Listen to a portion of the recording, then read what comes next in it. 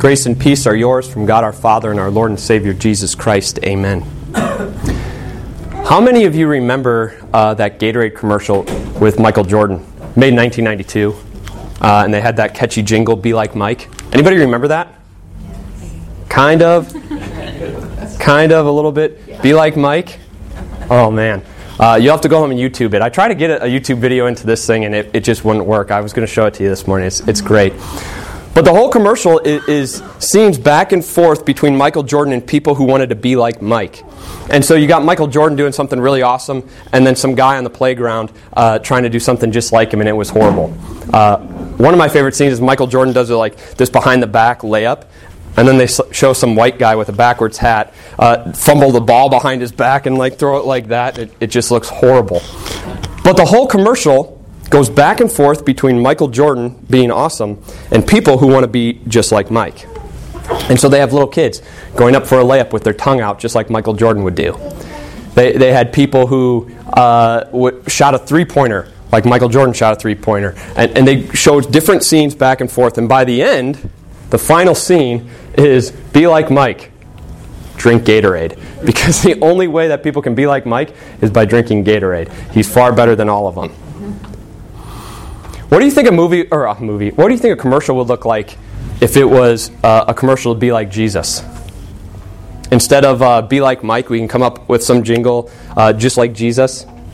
What do you think those scenes would look like? Maybe Jesus would be outside of a first century Christian home, and he'd be healing people, and it cut to the scene of you sitting outside your house with the two neighbor kids, and you're trying to heal them, but it's not happening. You're kind of just putting your hands over them, and the snot's running down their nose or something. Maybe they cut scene, and Jesus would be out on the Sea of Galilee preaching his heart out in front of thousands of people as they line the shoreline of the Sea of Galilee. And then it's a cut scene to somebody who's preaching in front of 5 people from note cards because he can't remember what he's supposed to be saying. Maybe it's a picture of Jesus with all these kids running up and hugging him, and then there's a picture of somebody else and all the kids are running away from them. And everyone's smiling, everyone's having a good time. It's lighthearted, right? But then you get to the last 2 scenes, and then you see this. Jesus on the cross. And I picture the very last scene, you and me walking back to our homes. Just like Jesus. What does that mean? Today our core value that we're looking at is we want to be more like Jesus, and yet what does it mean to be like Jesus? And the good news for you and me today is that we get to hear directly from Jesus, as we do so from Luke chapter 9, beginning with verse 21. It's in your worship folder. It'll be up on the screen here. Jesus strictly warned them not to tell this to anyone. And he said, "The Son of Man must suffer many things and be rejected by the elders, the chief priests, and the teachers of the law. And he must be killed, and on the 3rd day be raised to life." Then he said to them all, "Whoever wants to be my disciple must deny themselves and take up their cross daily and follow me. For whoever wants to save their life will lose it, but whoever loses their life for me will save it. What good is it for someone to gain the whole world and yet lose or forfeit their very self? Whoever is ashamed of me and my words, the Son of Man will be ashamed of them when he comes in his glory and in the glory of the Father and of the holy angels." Jesus is about 30 days away from his crucifixion. The event right after this is going to be the Transfiguration, when Jesus goes up on a mountain with Peter, James, and John, and he changes into his heavenly glory. And right before that, Jesus says, "Look, disciples, I've been going around preaching and teaching for 3 years. What's the gossip about me? Who do people say that I am? Oh, some say you're John the Baptist reincarnated. Some say you're Elijah. Some say you're some great prophet." And Jesus said, "Okay, who do you think I am?" Peter stands up and he says, "You are the Messiah. You are the Christ of God." And Jesus says, "Very good, Peter. This has been revealed to you by my Father. But don't go and tell anybody. Don't go and tell anyone. Why? The Jewish people had a false sense of what the Messiah was going to be. They had the Old Testament scriptures, and yet what did they do? They kind of went buffet style in the Old Testament. They picked and they chose what verses they wanted to believe. And so they picked all the verses that talked about the Messiah ruling, about the power that the Messiah was going to have, about the glory that the Messiah was going to have. And guess what they chose to leave on the side? The ones that talked about the suffering servant. The ones that talked about He's going to be pierced for our transgressions. He's going to be crushed for our iniquities. They decided to leave those on the side. And so there was a big misconception about who the Messiah was and what His purpose was going to be. And so if they started going around saying, hey, Jesus is the Messiah, guess what all the Jewish people were going to do? Let's make Jesus king. Let's set up His throne. This is great. He's going to politically rule for us. He's going to take out the Romans. And He's going to be a nationalistic power here in Jerusalem. And Jesus said, that's not my purpose.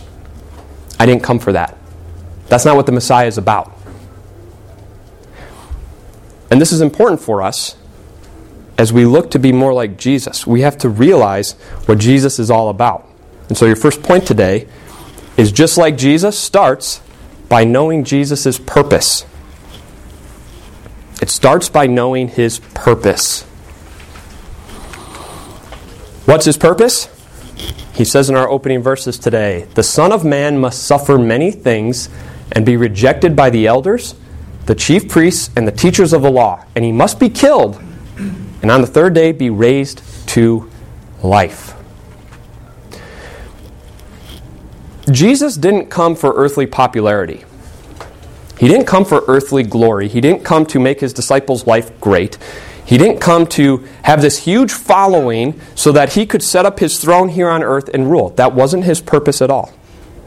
His purpose wasn't glory now, it was glory later.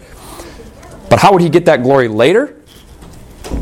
It wasn't by triumphing on earth against physical, political opponents. It was by triumphing over the spiritual darkness known as sin, death, and the devil. And how does Jesus triumph over them? By being rejected, by being killed, and being raised to life on the third day. Jesus said, this is my purpose. My purpose is to come and free you from the spiritual darkness of sin, death, and the devil. And how do I do that? How do I triumph? It's by dying. It's not by receiving glory and power here on earth. It's by dying. And that's what He did. He went to the cross 30 days later. And on the cross, He died for each and every one of your sins. Each and every one of my sins. And when He died there, He freed you from sin, from death, and from the devil. They no longer control you. Guilt no longer controls you. You are forgiven. You are freed from their power because of Jesus. Because His purpose wasn't earthly glory. His purpose was to free you from the spiritual darkness that is in this world. And now Jesus says, if you want to be like me, if you want to be my disciple, join me against the spiritual forces of evil. Join me on my side. And how do you do that? Just like Jesus, deny yourself. That's the first way. Just like Jesus, deny yourself. Do you know how hard it is to deny yourself? Everyone who has tried to be on a diet knows exactly how hard it is to deny yourself. Especially if you've ever tried to be on a diet during this time of the year, the holiday season, right? Especially now that Halloween's done, you've got probably candy in your pantry. And you're trying to watch what you eat, and guess what? That candy's just calling out to you, calling your name. And you're starting to think, you know what? One won't hurt. They're not the big size candy bars, they're the fun size or the bite size. One won't hurt. And it's hard to deny yourself, right? It's hard to deny yourself that new iPhone that just came out. It's hard to deny yourself that Amazon purchase as it's sitting right in the cart right there. And it's on Prime, so it's 2-day shipping. Yeah. It's hard to deny yourself that new shirt from Target, from Kohl's. And yet, this isn't the type of denying yourself that Jesus is talking about. Jesus isn't talking about denying yourself a new purchase, isn't denying yourself a candy bar. He's talking about denying yourself sin. Denying yourself when it comes to temptation. Because remember, He has freed you from the spiritual darkness over here. He's freed you on your side, and now the spiritual darkness is tempting you to come back over. And Jesus is saying, deny yourself. Deny yourself sin. And so what does this look like? I feel like this, but no. God's Word says this. I want to do this, but no. Because God's Word says this. That means I deny myself my wandering eyes after other people. It means I deny myself the desire to only work when the boss is watching. Only work hard when the boss is watching. It means I deny myself the desire to yell at the person who just cut me off and say all kinds of nasty things at them. It means I deny myself the desire to be disrespectful to my parents. It means that I deny myself the desire to go further with my boyfriend or girlfriend than God's Word says I should. It means I deny myself in every single way when it comes to sin. Jesus says, you want to be like me?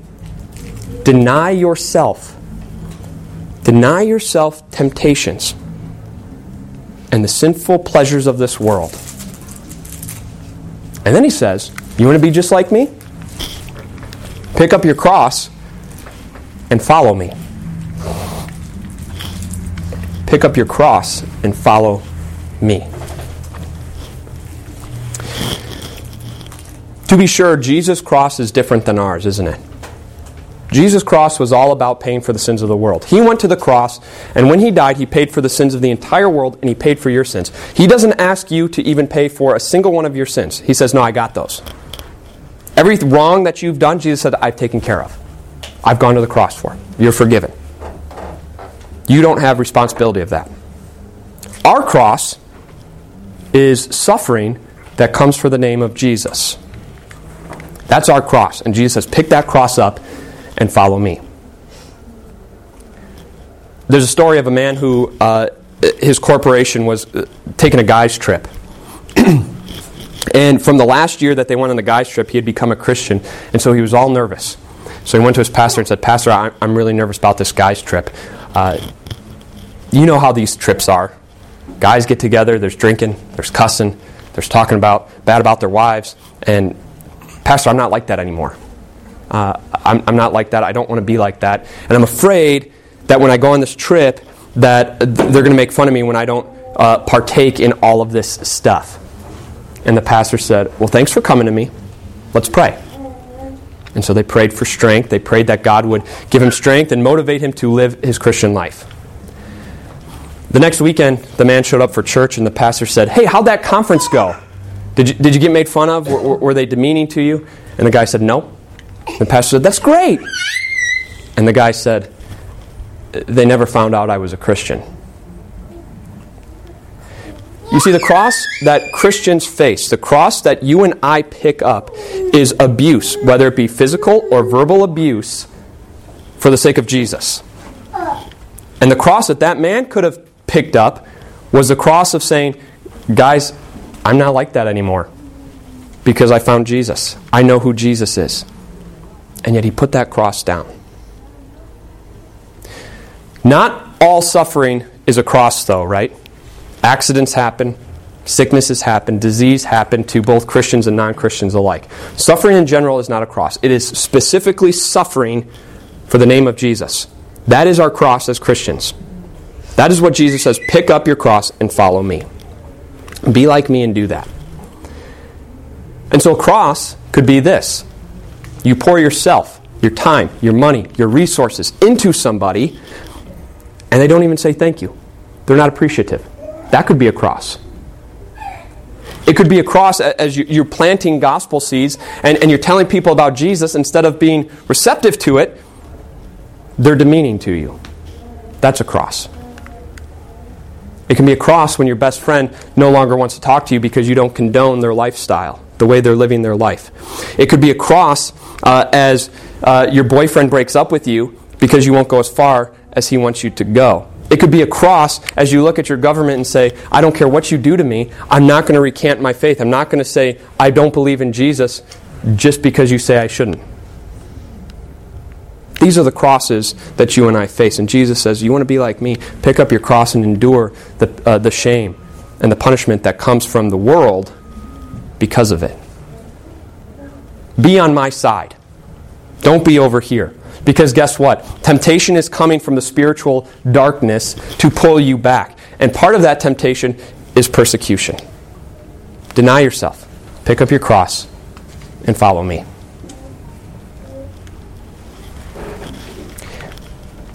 Boy, that's hard. And maybe you're sitting here thinking, man, our core value is we want to be more like Jesus. How in the world could I ever do this?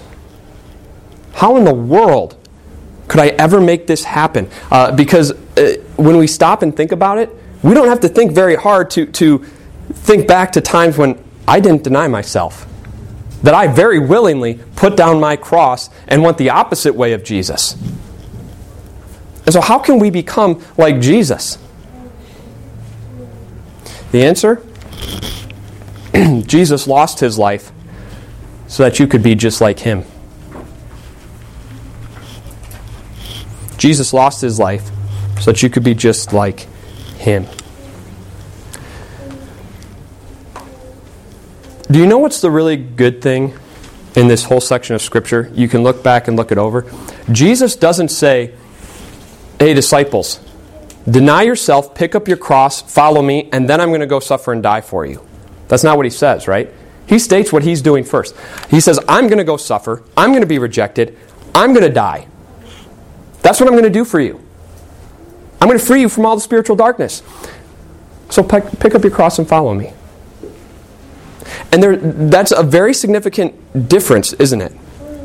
Because your forgiveness, your salvation, doesn't depend on how well you deny yourself. It doesn't depend on how well you pick up your cross and follow Jesus. It depends all upon Jesus, right? And what do we see from Jesus?